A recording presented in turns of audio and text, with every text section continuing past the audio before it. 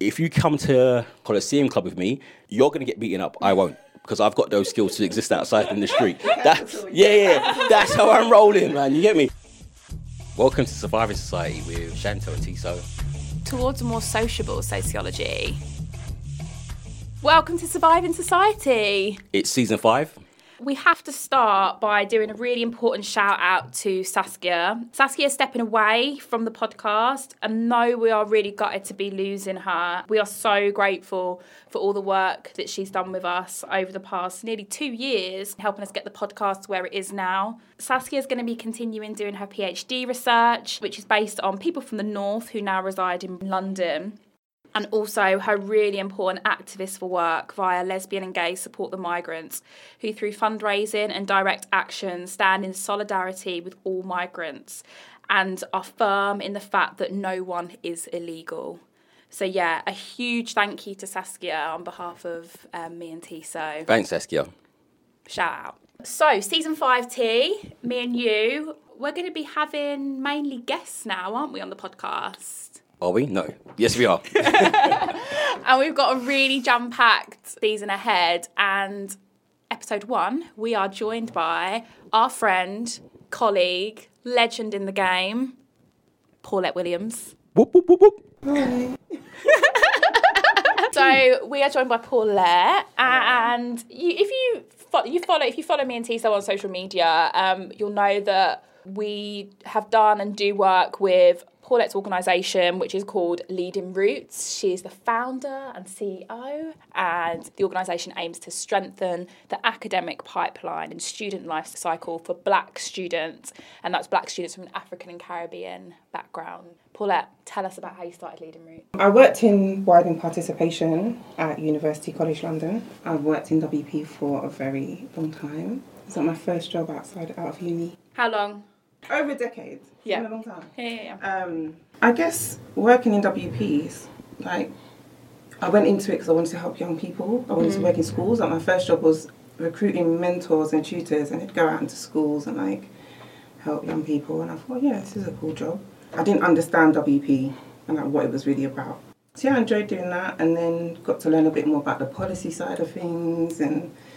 And then, obviously, after a long period of time, you start to reflect on impact, and you're a bit like, oh, is this working? Yeah. And who's it working for? And just not seeing Black students still, especially at a Russell Group institution, like, the numbers weren't really matching with the amount of effort and resource that was being put into WP, I felt.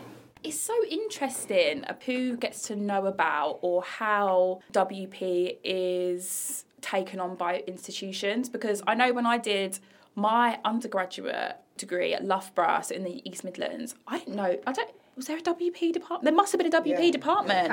There had to be. Yeah. Where were? Student ambassadors? Did you even know student We had student ambassadors, yeah, but... that's WP. To clarify, what is WP, widening participation? So widening participation was a government initiative in, I want to say, maybe 2004, around then, to get 50% of 18 to 30-year-olds into university, into higher education. And so, yeah, there was just this huge push to, like, encourage people to go to uni, like Aim Higher. Do you remember Aim Higher? Yeah. That sort of stuff.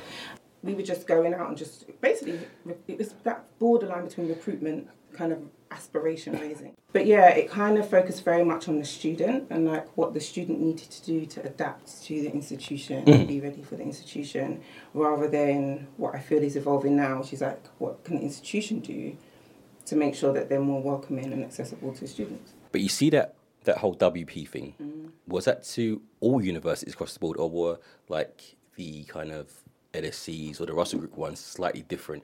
Because I can imagine they would push them towards the ex-polytechnics because they consider themselves to be a different league. Yeah. So was that similar, or? It's different types of work that they'll do, but it's the same initiative. So it was every university, no matter what they are, Russell Group or Post-92, has to have, especially now we've got fees, a portion of their fees needs to go to access work.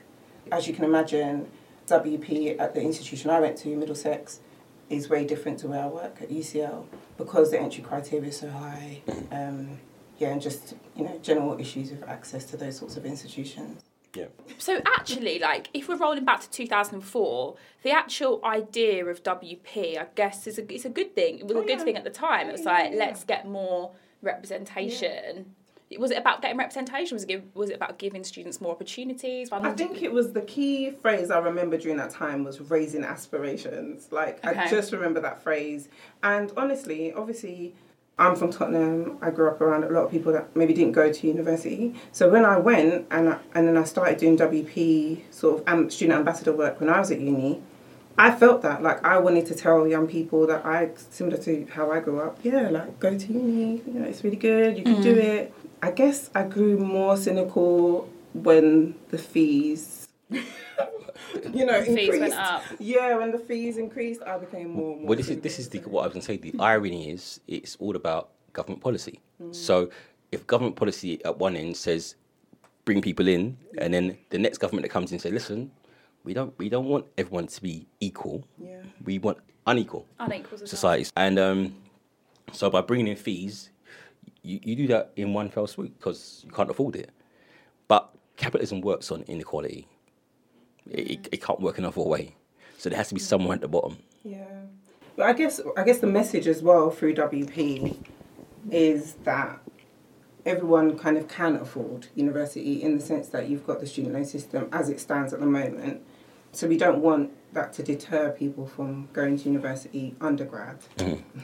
Postgrad and all that is another option. But so I think, the message definitely is around the fact that uni is still accessible, but I just find it a bit off that we've pushed this 50% into university and then suddenly they're like, £9,000 a year. It's like...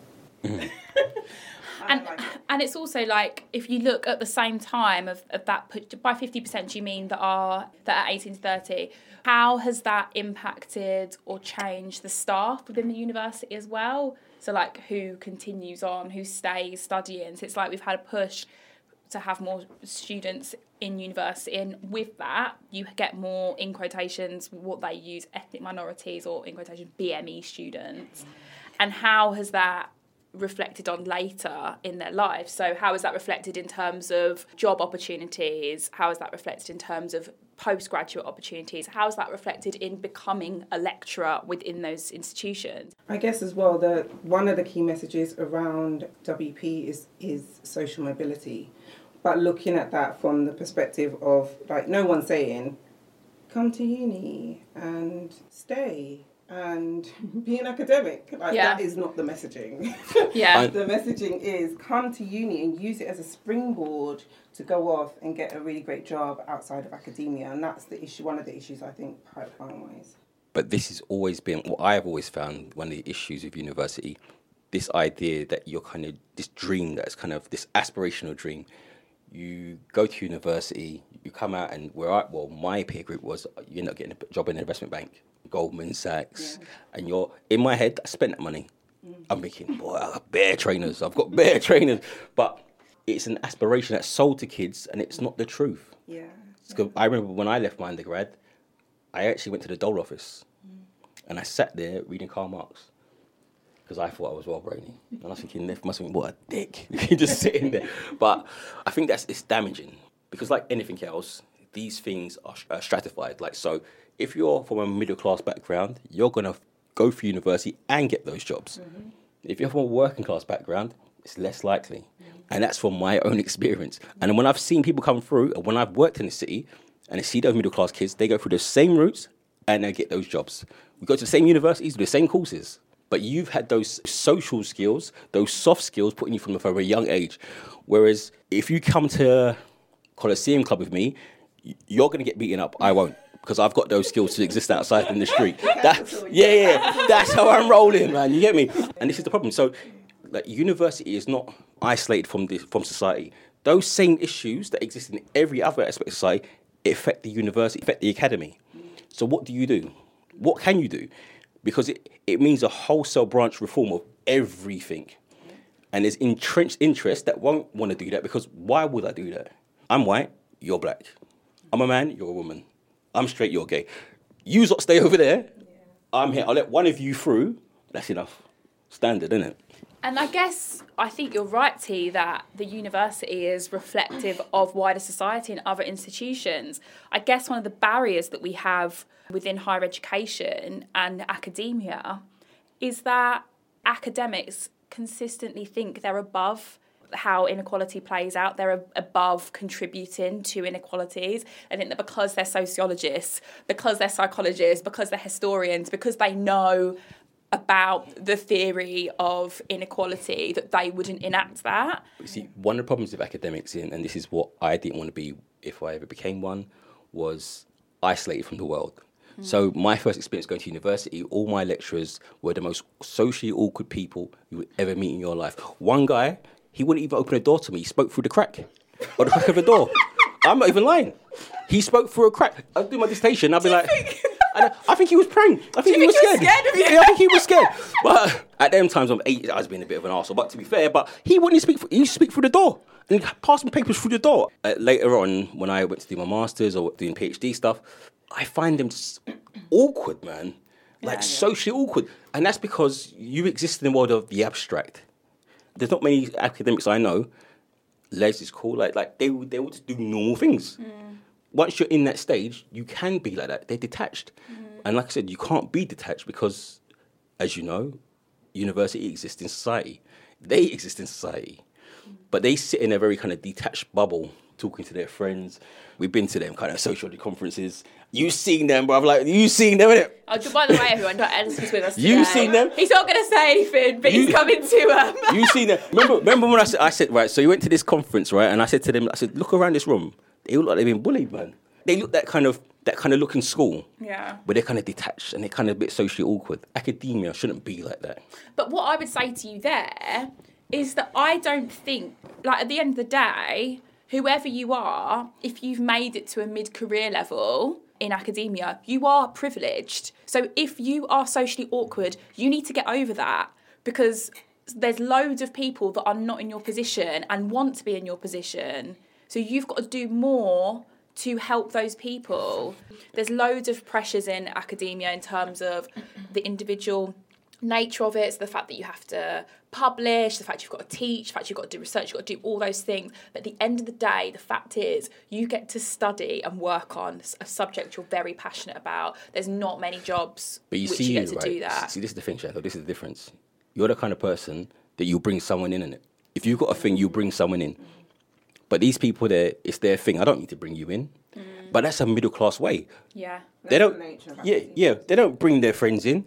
That's like a. They do bring their friends in. They don't bring. They don't bring the people. Yeah. And obviously, this is how it works in the bank. This is how it works in law. This is how it works in. And we have to get to the point where academics, we hold our hand up and say, yeah, we're reproducing inequalities here. But what can we do to do? In any institution, people don't think like things like nepotism exist. Of course they do. It exists. But we think because you have a bureaucracy and things are objective and calculable and rational and all these things here, all the good stuff, yeah, that works. I think most people get things because I know someone. And that's how people roll. And just linking this back to Paulette talking about widening participation, this is where the issues have arisen, possibly, with regards to who gets to represent the university, who gets to be teaching our black students, who gets to be doing the research on marginalised communities. And I guess that sort of, would widening participation have ever been able to do initiative or policy that was all-encompassing of the academy? Maybe not. Maybe it was a stage thing. Like maybe we had to first of all get students in and then go after that. I don't know. No, I do think we are at a stage now with WP where, like I said before, we are looking at the institution. So, and we're looking at what happens to students when they get to uni. So there's this whole thing of student success and like what that means, especially as we now have more students from WP backgrounds. Okay, what happens when they get there? And we're now at a period of time where we're talking a lot about the BME attainment gap. And that's my role now, is co-lead on that project at UCL, where, for the first time, you know, we're not taking an approach of like, well, these students, they're not achieving, they're not getting a first or 2-1, like, what's wrong with them? It's looking at the institution and saying, what are we doing wrong? How is institutional racism playing out? What can we do about it? Right, see, when I first come to university, right? Right, so I'm the first person in my family to go to university. But when I came here, I didn't really understand what it was about. And I had no one to help me, no one to speak to me about, and this is what happened. So I was told all the time, university. I don't even know why. In hindsight, I didn't really start really enjoying studying until mid-20s. So I've come to a place, I don't really know why I'm here, but no one helped me. No one said anything to me. In fact, it was the opposite. Lecturers wouldn't speak to me. And so in the end, you become disengaged. So I became disengaged. Because it's not like being at school where you have to. I'm thinking, no one's saying anything. So you know what I'm going to do? I'm going to get my grant and go buy some Moschino jeans, man. And some Patrick Cox. Because that's what I did. Yeah. Iceberg and everything. But that's what happened. And because I was so detached, and it wasn't until my my second or third year that I kind of started thinking, but it wasn't because of the institution that helped me. And even though I went to a freshers fair, I thought, that's dead. Just people that are not washing, man.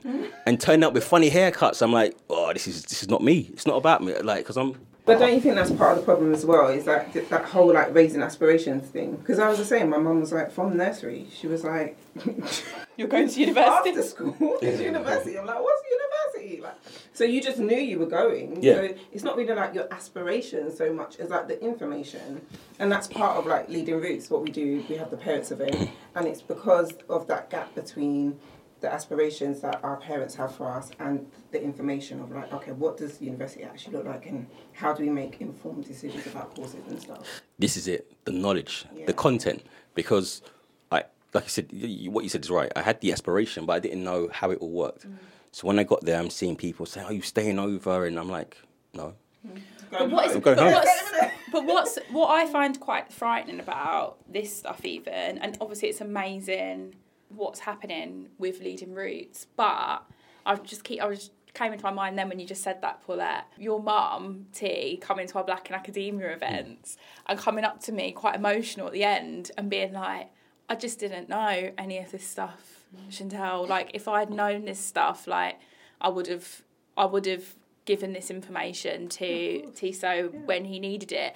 And my mum, I know, is exactly the same, working class background. But the thing that scares me about that is it's amazing what we're doing with Path to University, but it's the same thing. It's just the parents still don't know. Yeah.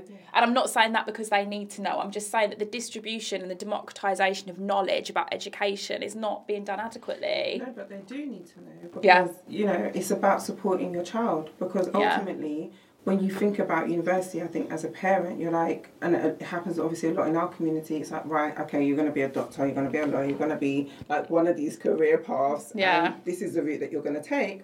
Because that makes sense. But ultimately, if you don't have all of the information, you're kind of steering your child in the wrong direction as well. And school is probably telling your child something completely different. Oh no, don't apply there. You might not get in. Or don't do. You know what I mean?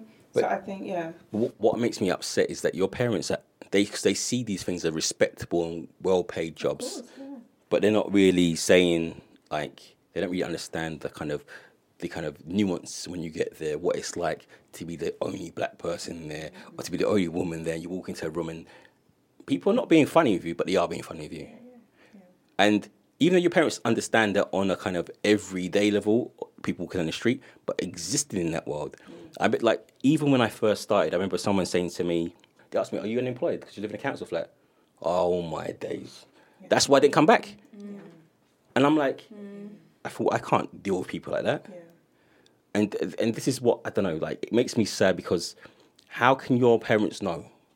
Most of our parents are, especially my age anyway, they come from a working class, man. Yeah. They're not going to be involved in those world. They don't go to university. No. They had no intention of going to university. Mm-hmm. They were just working. Mm-hmm. And so they try to make their life better for their kids. So they send me to university. Exactly, right? So that was the path. Yeah. That was the ideal why we were both told we're going to university. Before you even know what it is. So I think for them, it's kind of, all right, she's made it or he's made it. Like you say, we don't really think about what happens when we get there. University is not really thinking about what happens when we get there. So you just have to model through. I've been in times when students have come to me, had one girl in particular in my office just crying. black girl, and I was just like, what's the matter? Like, you're at UCL, like, you made it. She's like, I don't feel smart enough. I'm like, what do you mean? Like, you got the grades, you're here. Like, I don't fit in, I can't afford things. And you know, like, what can I say to her? Because it's her experiencing it, it's her going through it, and ultimately there's nothing I can tell her. Yeah. But the madness is, as a black person, that's been my experience when I've gone anywhere. So from being in the academy or working in the city, I get to that gaff and I'm like, I don't know what the jokes are, the in-jokes. I don't know why people are speaking to me a certain way. Or just the run-ins, how people are dressing. Silly things that you think are inconsequential matter. I know we've spoke about this before on the podcast, but I think it's just worth just constantly repeating.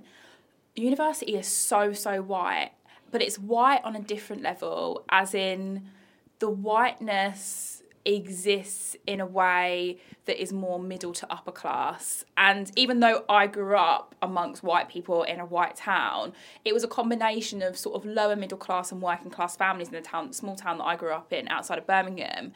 When I went to university, it was such a culture shock. So I was like, oh my God, there are like millionaires.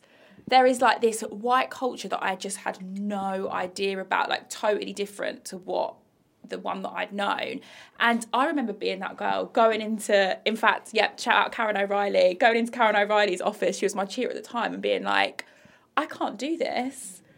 I'm the only black person in my halls. I'm the only black person on my course. Can't afford to eat. I've got to work like all the time. And I remember she really helped me in terms of practical advice, and I got sorted and I made it through. And I did make some amazing friends, but that experience haunts me still. Obviously, so many other black students who go to these prestigious universities that attract a lot of privately educated white students that are just like... All it is, they're just engine rooms that will feed into those into wider society. So the people I met in Michael's, I would end up meeting them again at work, and they would be maybe a grade higher than me, but we left at the same time.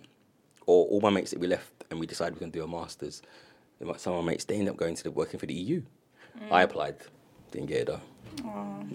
But no, but what I'm trying to say is like these things, they keep recreating themselves.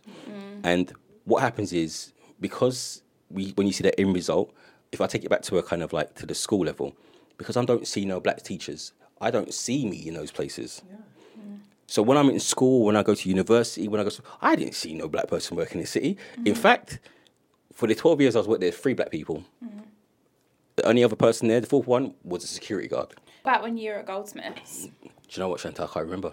No, a blur. I would stay about maybe a day, maybe. I don't like people there, so I just didn't come. That idea of representation, it matters. Because if I don't see me, but because the system doesn't encourage that, or it doesn't even pay lip service to that. Because even when I see, even the black people that you see on TV now, like in politics, the Tory guys, they're not me. No. They're not my people. They are conservative, and they're coming from a middle class background. So what do you do? Do you know what? I think it's also beyond representation. I think it's also about like people having your back. Because I remember in school, there were like a few black teachers we were fortunate enough to have. And I just remember we weren't grateful. We weren't grateful. But when I left school and I went back, I thanked them all because I knew what they were doing. Yeah, I knew that they had our back. I knew that they were trying to pull us to one side and be like, look, don't do this. You need to stop doing this, or you need to, Or when they called your mum or whatever, it was for you. It literally was for your own good. And I just think the issue is representation in terms of seeing yourself, but also people that will support you and pull you to the side and have a bit of a chat. See, that's what I'm saying. When I've done the mentoring, that's how I speak to the kids. It's like, because I know. Yeah. So I was you. So I'm trying to tell you, not to do the things that I did, because it takes longer. So there's ways around it. But it's having someone who's been there. So if no one's been there, what do you do? And this is the kind of like a chicken and egg situation that we find ourselves in. Like, what do we do?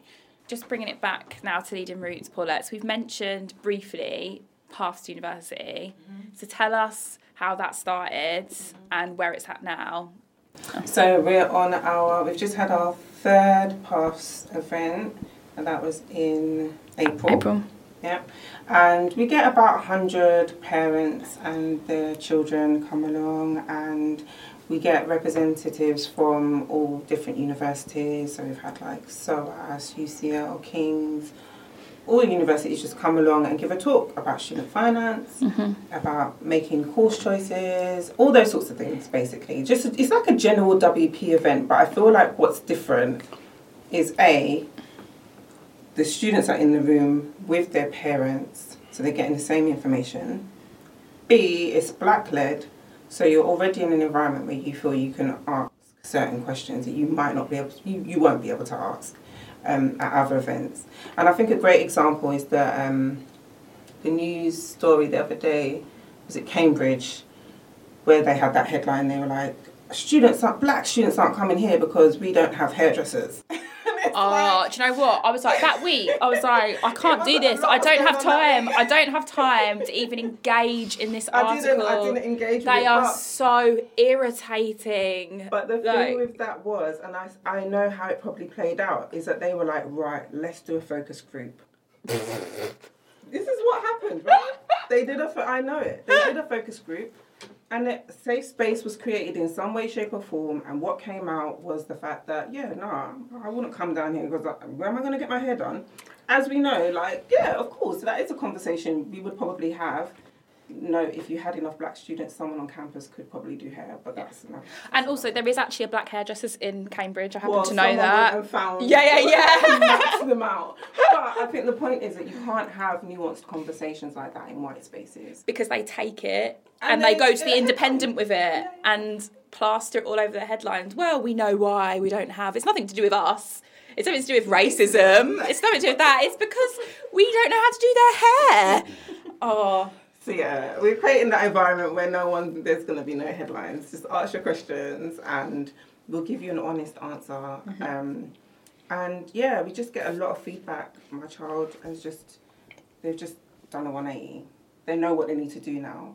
Or, we it's were powerful, working, yeah. We were working the wrong way. We're working forwards. Because think about it, you're always like, okay, you've got your GCSEs now, all right, you've got to do your A-levels now, okay, you've got to choose a degree now, whereas we know, in fact, you should be working backwards and working out what you need to do in order to get there. So, yeah, it's a great event. It's a fun day as well. It's like a community vibe. It's so nice. It's so nice, that event. Just quite moving, being in that space, and hearing... just it being Black-led and hearing parents feel like they can just ask questions and just getting that information and seeing students excited by seeing themselves represented in the university. And I think that's what's needed. I think for me, what I like about it, it makes me happy because it's the stuff that I wish I had instead of making up yourself. And when you're making up yourself, you don't know what you're doing. And so sometimes when you know what you're doing, you just think, fuck it. Yeah. And so I don't go. I decide and then I'll go back. Then because you don't really understand what's happening, I can't really communicate. My mum thinks I'm failing. She gets depressed and gets it on me. I get more depressed. And you think to yourself, well, I don't even know what's happening. I'm not even sure I even like going to university. Meanwhile, there's some middle-class white child who's sailing through because they've got ample amount of support, they've got all the knowledge, they've got all this capital. They haven't got to deal with any racism. They haven't got to deal with the racism. They don't have to work part-time. They don't have to... And I'm not saying this is all middle-class white children, but we know that they're more likely to be in that position where they just don't have to deal with a lot of the things that our students have to. Obviously, I feel like that leads quite nicely into talking about what we've been trying to do with the Black in Academia stuff. So we've sort of spoken about how students have come to increasingly, particularly black students, come to be undergraduate students within UK higher education, but we know that sort of hasn't led to more students being able to get masters and then PhDs. I think the work we do in terms of Black in Academia is around, I think when I got this new job, like I said, it looks more at what happens to the students when they get to uni. You just kind of think, they're being failed in so many ways that I think, there was just a gap for us to be like, okay, right, what can we do to, A, encourage them to even think about doing a PhD? I can't think of anything that we do in higher education that says to students, have you thought about doing a PhD? And we know research tells us that black students are a lot less likely to get that tap on the shoulder from a tutor or an academic that's teaching them to say, have you thought about doing it? When I speak to people, students, either they're like, no, I've never really thought about it, or they're like, yeah, but I wouldn't have a clue where to start. So yeah, it was about providing an information event, and that's obviously also when I met you, Chantel, and then we started having these conversations. I was like, yeah, this is great.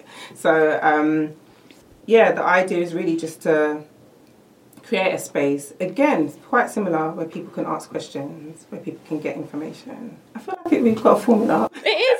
It's not, honestly, it feels like everyone that comes that is either within the academy or outside of, that is a stakeholder that isn't necessarily the person that the event is for, comes to me and Paulette and is like, wow, that is incredible. It's so radical. And it's like, we're just democratising knowledge. The institutions haven't been doing. We're just telling people what the steps are that you can do to have a better chance.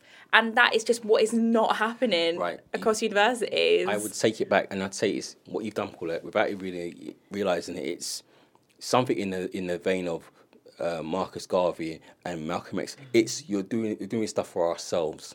Yeah. Now, when people think of that, they think it might setting up businesses and all that. Listen, that's long, right? You have to start. Only gets us to one place, you have to start doesn't from it? the base, and it all comes down to knowledge, education. If you don't have those people there, like I said, if I don't see myself in school, see a black teacher or a black lecturer, when I go to some place and I say I'll talk about something, everyone's like, what?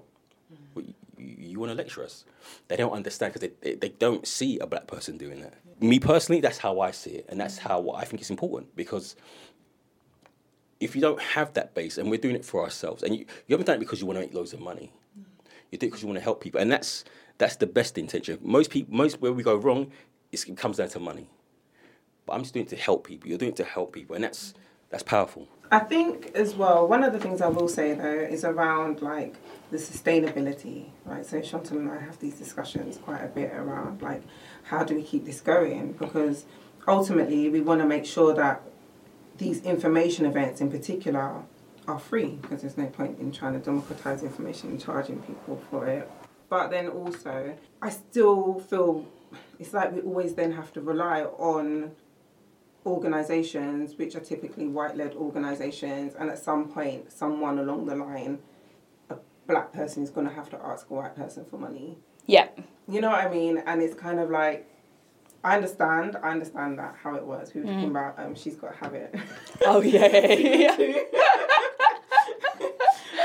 That always happens. I get it. But I do think we need to get to a stage as a community where we're a bit more willing to pay for things, knowing that it's going to help someone else in our community. Do you know what I mean? And so that we can remove ourselves from what an organisation saying, our strategy's changed and we're not doing that anymore. So yeah, because we can run on an academic yearly basis at the moment. Like, that's how we can run. We can't run in a way that is thinking, okay, this is what we want to do in 5 years, because we don't know if the money's going to be there.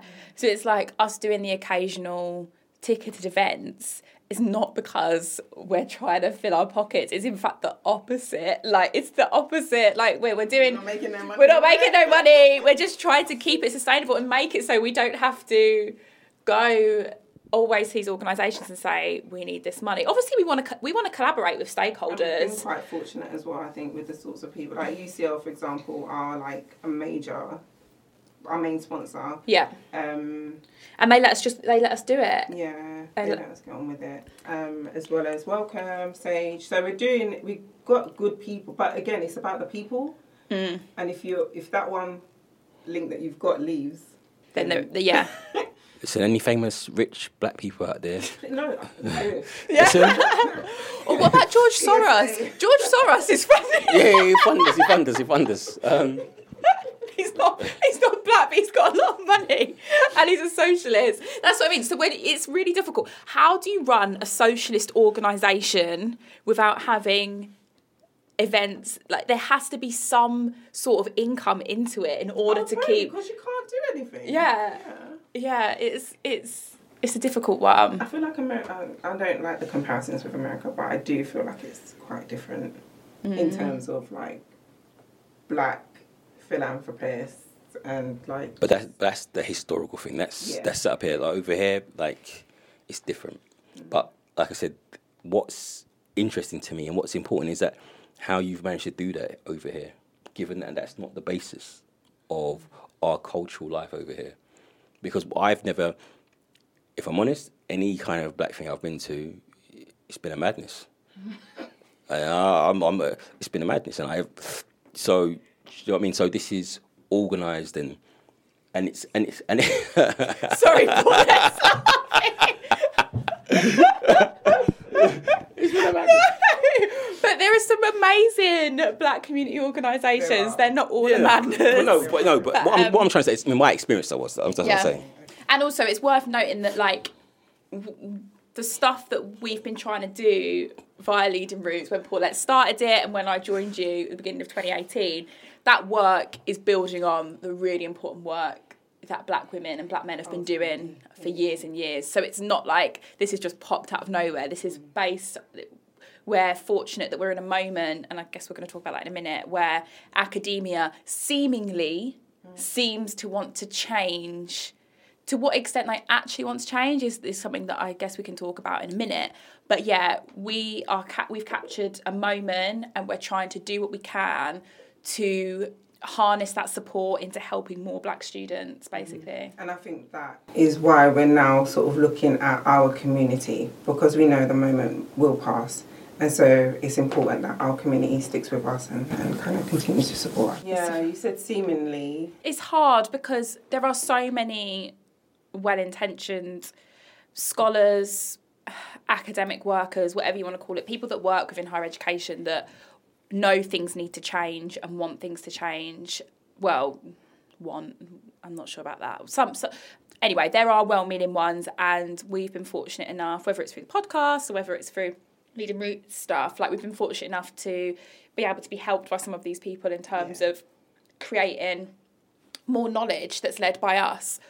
But I think what Tisa was saying earlier in terms of higher education and the academy being reflective of everyday life and other organisations outside of HE, I think that's where we're coming across some barriers. So representation or support is not concrete enough, and it's not being done in a sustainable way. It often seems very tokenistic. But I think the people feel, because right, so when you work in a corporation, you know there has to be a diversity and equality, or else I'm taking you to court, man. Yeah.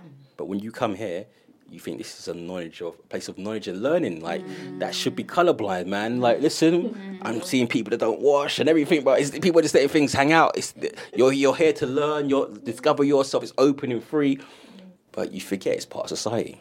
You forget. I guess what I think, and this isn't to say people aren't doing this work, but personally I don't think not enough people are doing it.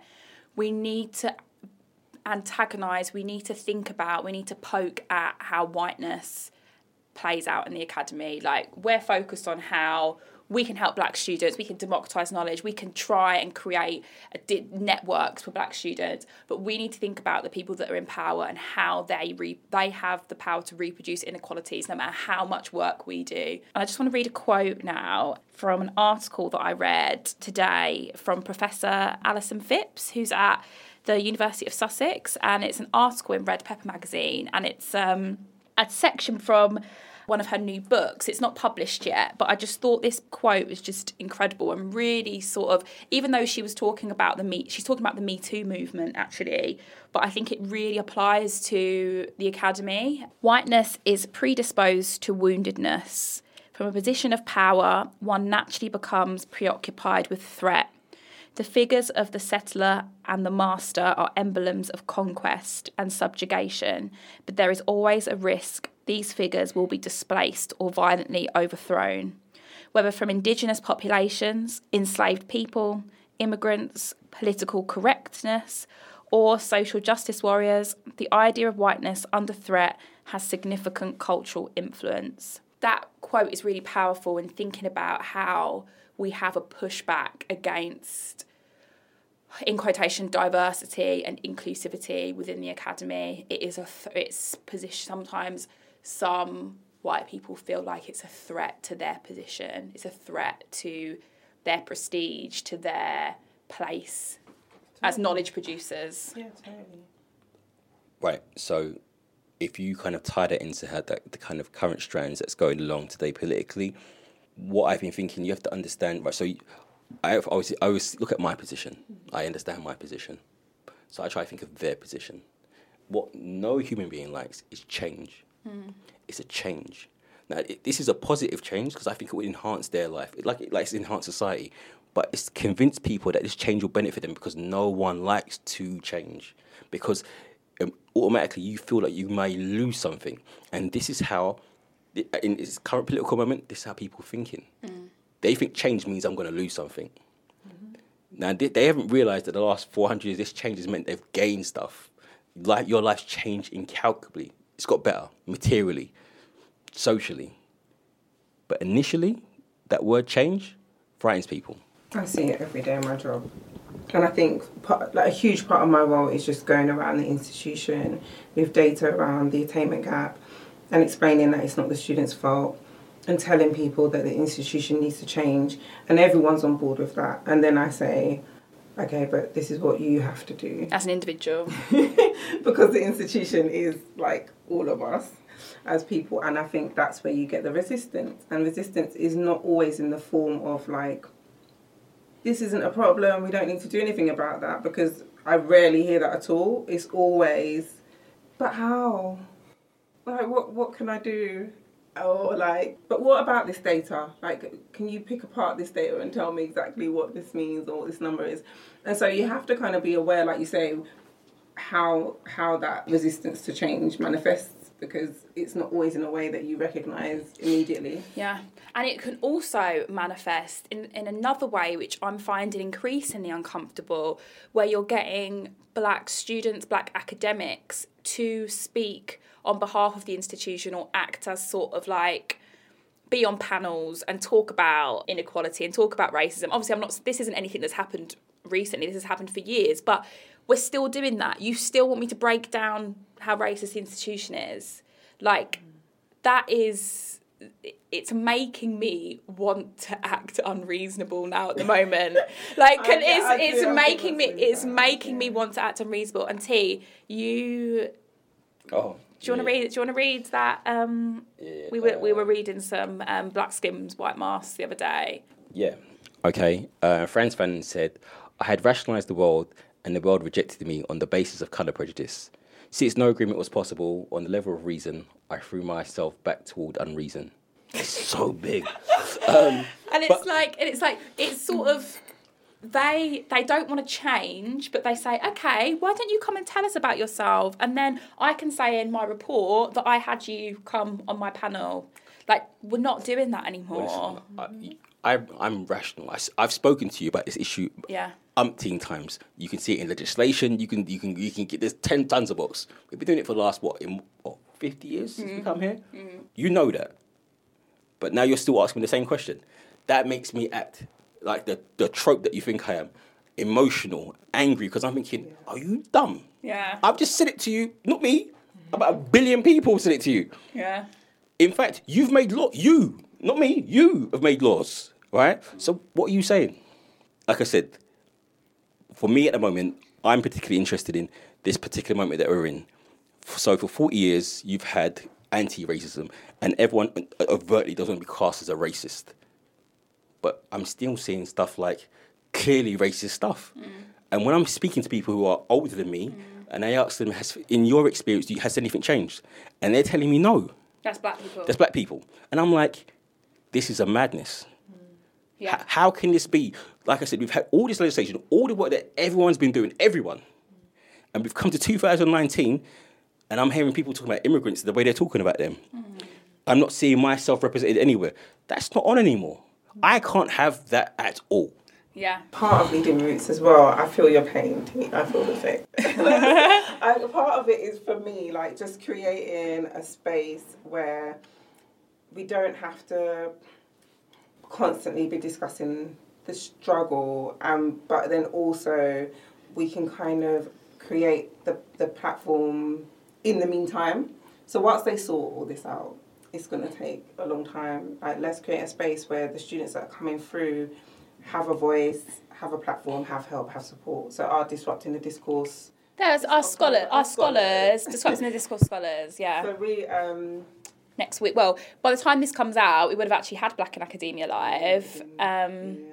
So we put out a call for current students who, wanted a platform or wanted to give a TED-style talk about the way in which academia or higher education has helped them to either consider themselves, their own experience differently, or the experience of the diaspora differently.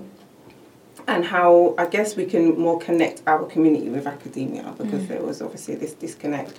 And we just had some amazing students. Yeah, it's so, honestly, when they sort of in the last, it's so weird that like when this comes out, it would have all been done. Yeah, we can talk about them. It's been, so we just got so emotional when we got all the scripts come through for next week, and we've got people talking about Black mathematicians, we've got all Black oral histories, we've got emergency contraception, we've got like just all these things, and there's just so much like care and effort and time they've put into preparing these talks, and it's just like, to what extent do we give Black students the space to do this, to be themselves, to be able to talk about subjects they're passionate about that isn't to do with racism? Exactly. And I kind of feel as well like institutions always take this approach, and like we said, I've said it in the programme, but like, you know, photo ops or like focus groups, and it's like we need to move beyond that now. We need to get to the point where we just give students opportunity to actually hear, like we want to hear what they have to say and give them that platform. But like I said, I think what you're saying is important. So I don't want to, so when I mentor these kids, I don't want to kind of see them burdened by the past. Yeah. Like, I asked them a question. I said, how do you see yourselves? What's your identity? And the answer is anything. And that's interesting, because they don't feel tied down to anything, be it a Muslim, be it a Kurd, be it this. They see themselves as just being in the moment. And that's important, because once you start tying yourself, that's too much, man. Like, if you let the kids, if they can come through that system without all that nonsense, you could be whoever you want to be. True. But until we get to that point, until they start kind of boxing and trying to kind of have to deal with that past still, it's a problem.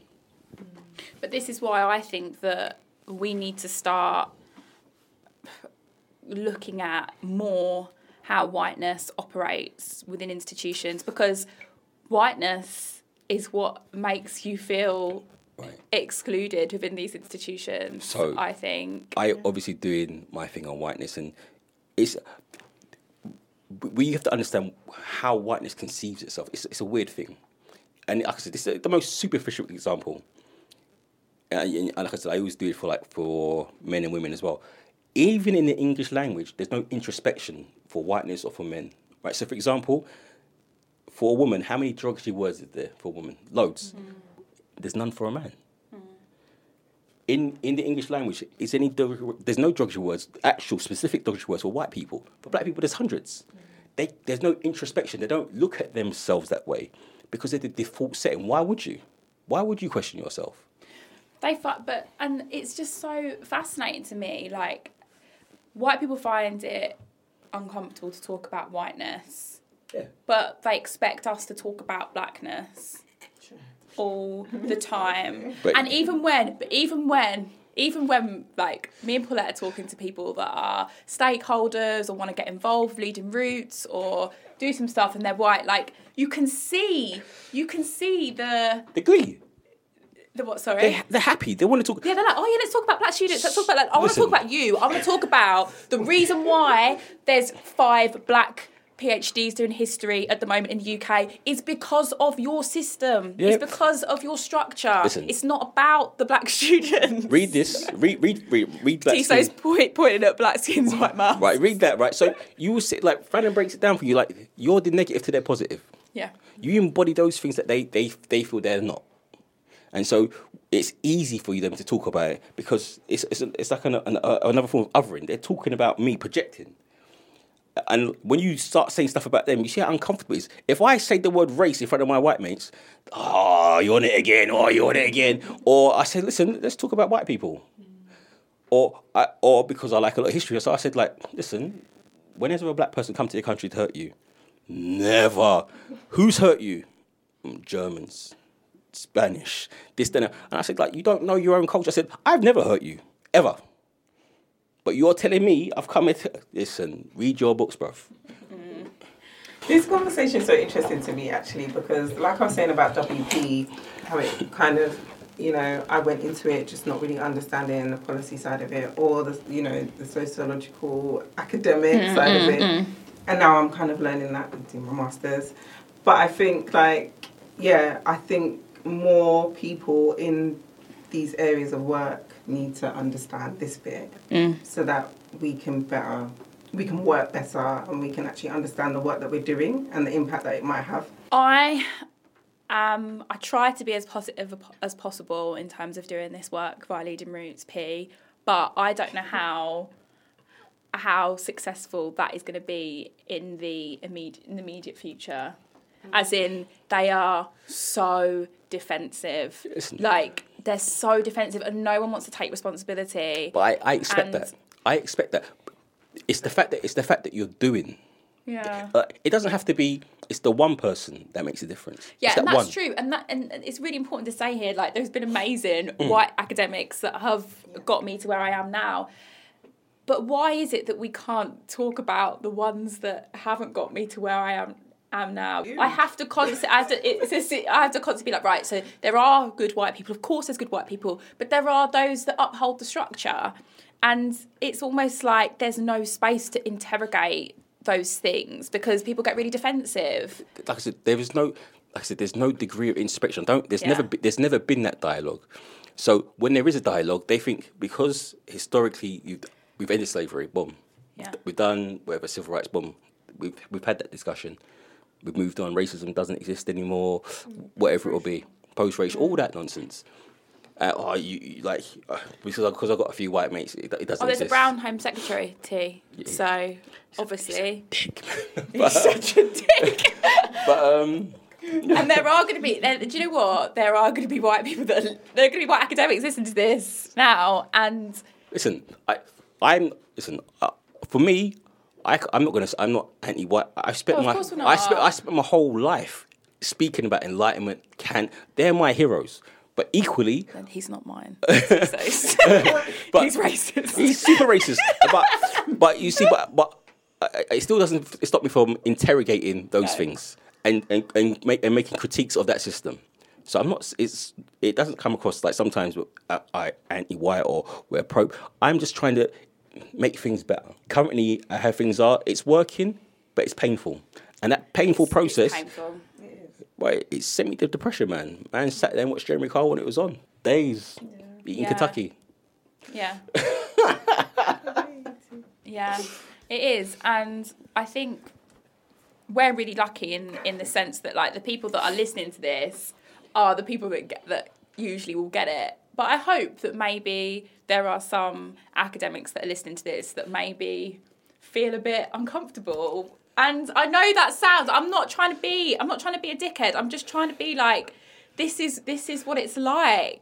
It's so real. Like, with Leading Roots, as T says, like, I think it really is. I think you're right. It stems from Garveyism. It stems from us creating something for ourselves, and I think that's really important. But I think we can only get to a certain point. And then whiteness has to be... It has to be... But then we know that because we've tried to dip our toe into challenging the sector and actually creating spaces where we meet with white people to talk to them about the system and how it works. And, I mean, on a very basic level, to say we were exhausted would be an understatement. I just think that that's not where I want to... No, right. Exactly. We can't do that. For any organisation to be successful, you need allies. Yeah. Mm-hmm. So that's going to be a conversation along the way because you will get stuck. Yeah, and we're so we're so lucky that we've got some great allies that have been integral to what we've been able to do via both paths to university and Black in academia. Yeah, definitely. But in terms of looking at, I think, I don't know, Paulette, you're more of an expert on this than me, but in terms of looking at WP and the undergraduate stuff, I feel like that's a lot further ahead than in terms of the postgraduate stuff. Yeah. There isn't really data about a lot of postgraduate issues when it comes to race. And this is where it gets like tricky, I think, with academia. And I think increasingly you're getting more and more black students that have got voices and that have got platforms that are going that are woke, that are going to be putting pressure on the academy. Because look, in sociology, one of the biggest topics is race and racism and how life is for black people. But who's doing the majority of that work? It is white scholars. I'm not having a go at you for being a white scholar, but there are more black researchers that want to be doing that work who are from these communities. So we have to think about who is doing this work and who gets the opportunity to do this work more. Like, again, like, I'm not saying anything new, but I think in this current moment, universities need to watch out, because we're coming. Did you see that tweet that I posted about the girl who sued her university? Yeah. I feel like that's what's gonna. I know it's a slightly different issue. Yeah. She sued her university because like for false advertising, effectively. Because I think about the course. Yeah, the course. I think they said that it was like it was a CMA issue, but they were just like, it's a world class course or something like that. She was like, no, it ain't. She got money. I feel like that's kind of where we could be heading in terms of issues around race and racism, BME attainment gap, all that sort of thing, where people are going to push back. Well, see, this is the thing. Traditionally, how we understand universities are abstract places of learning.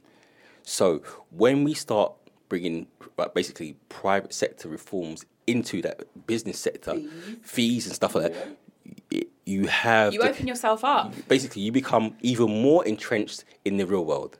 So I will challenge you because I'm not getting basically what I think is value for money. I'm a customer, yes. So when you start bringing in market reforms, you have problems. Mm-hmm. But the benefits, because we make money. Mm-hmm. But the kind of flip side to that is, I can challenge you and say, well, listen, you're not delivering on X or delivering on Y. I guess there's a debate to have. Does that take away from the kind of notion of education? Because when we put in market reforms into the NHS, it destroyed the NHS. Mm-hmm. It's destroying the NHS. Mm-hmm. So if you start bringing it to university, you change it. Yeah. You change the nature of it. But the problem is, and this is where, like, Dom, who we all know and has been on podcasts before, what he says is that sometimes these, like, in quotations, private sector reforms, whatever, bring more accountability onto the academics that reproduce the inequalities. Because we know before, when you were left on your own, when you were just a knowledge production, education, institution, university, you only let white people in. So it's like, I agree. I think that the university should be publicly owned. I don't think it should be modelled on I don't think it should be modelled in a private sector way.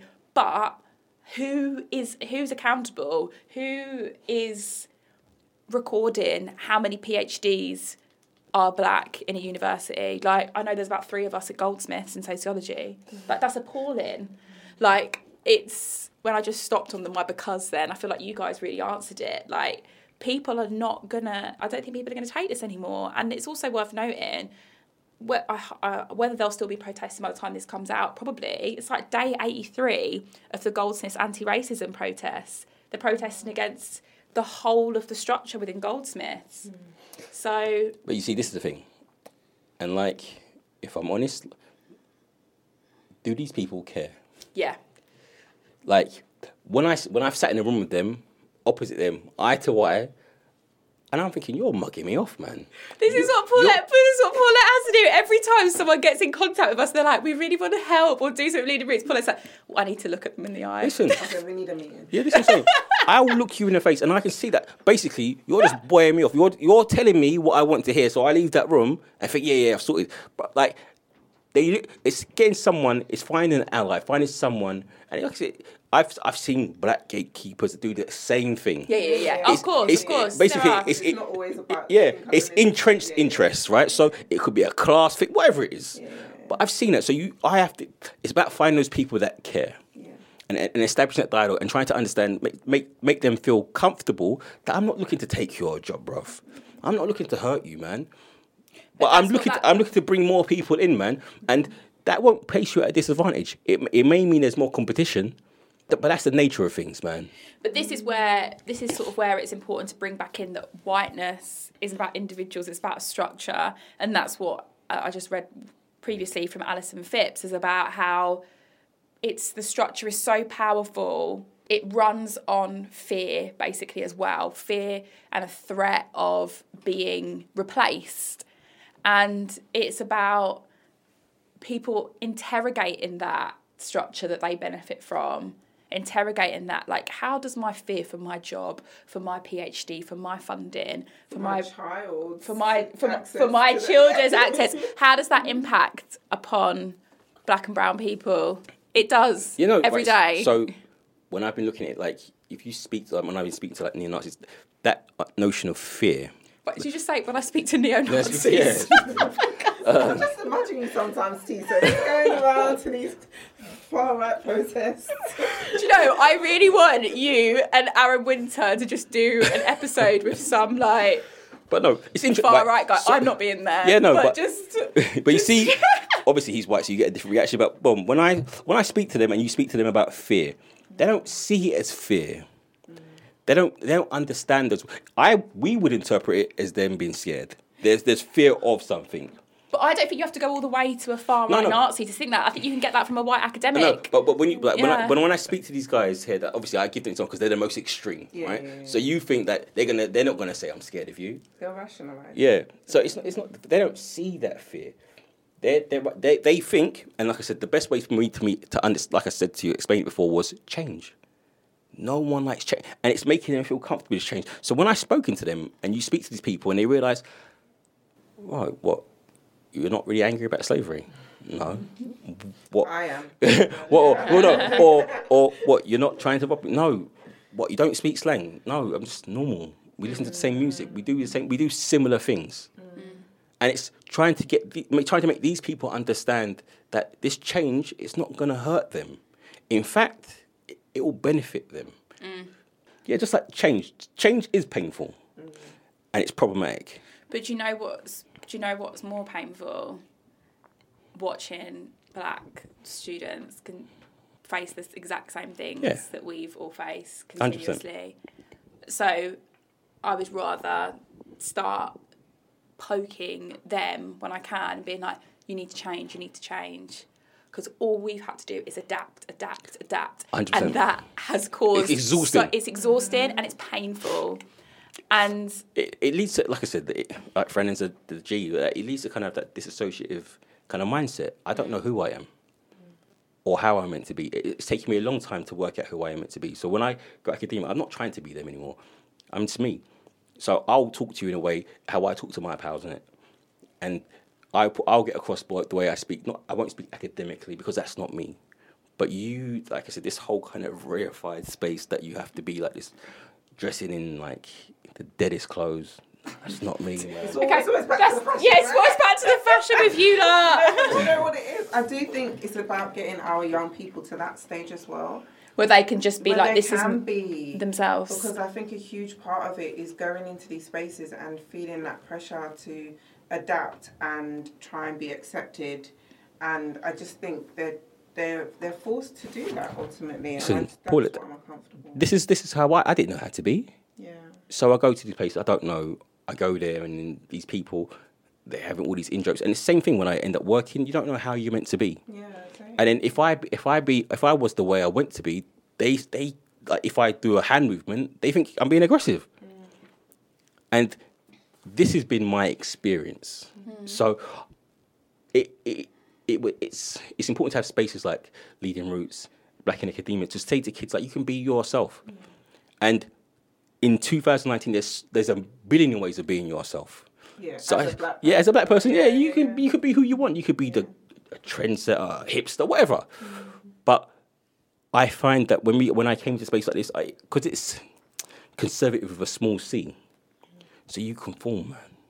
You talk a bit quieter. Oh yeah. Use less slang and all that nonsense, man.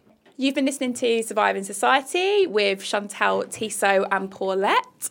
We'll be back every week with a new episode and with a new guest. Please, please, please rate us and subscribe to us.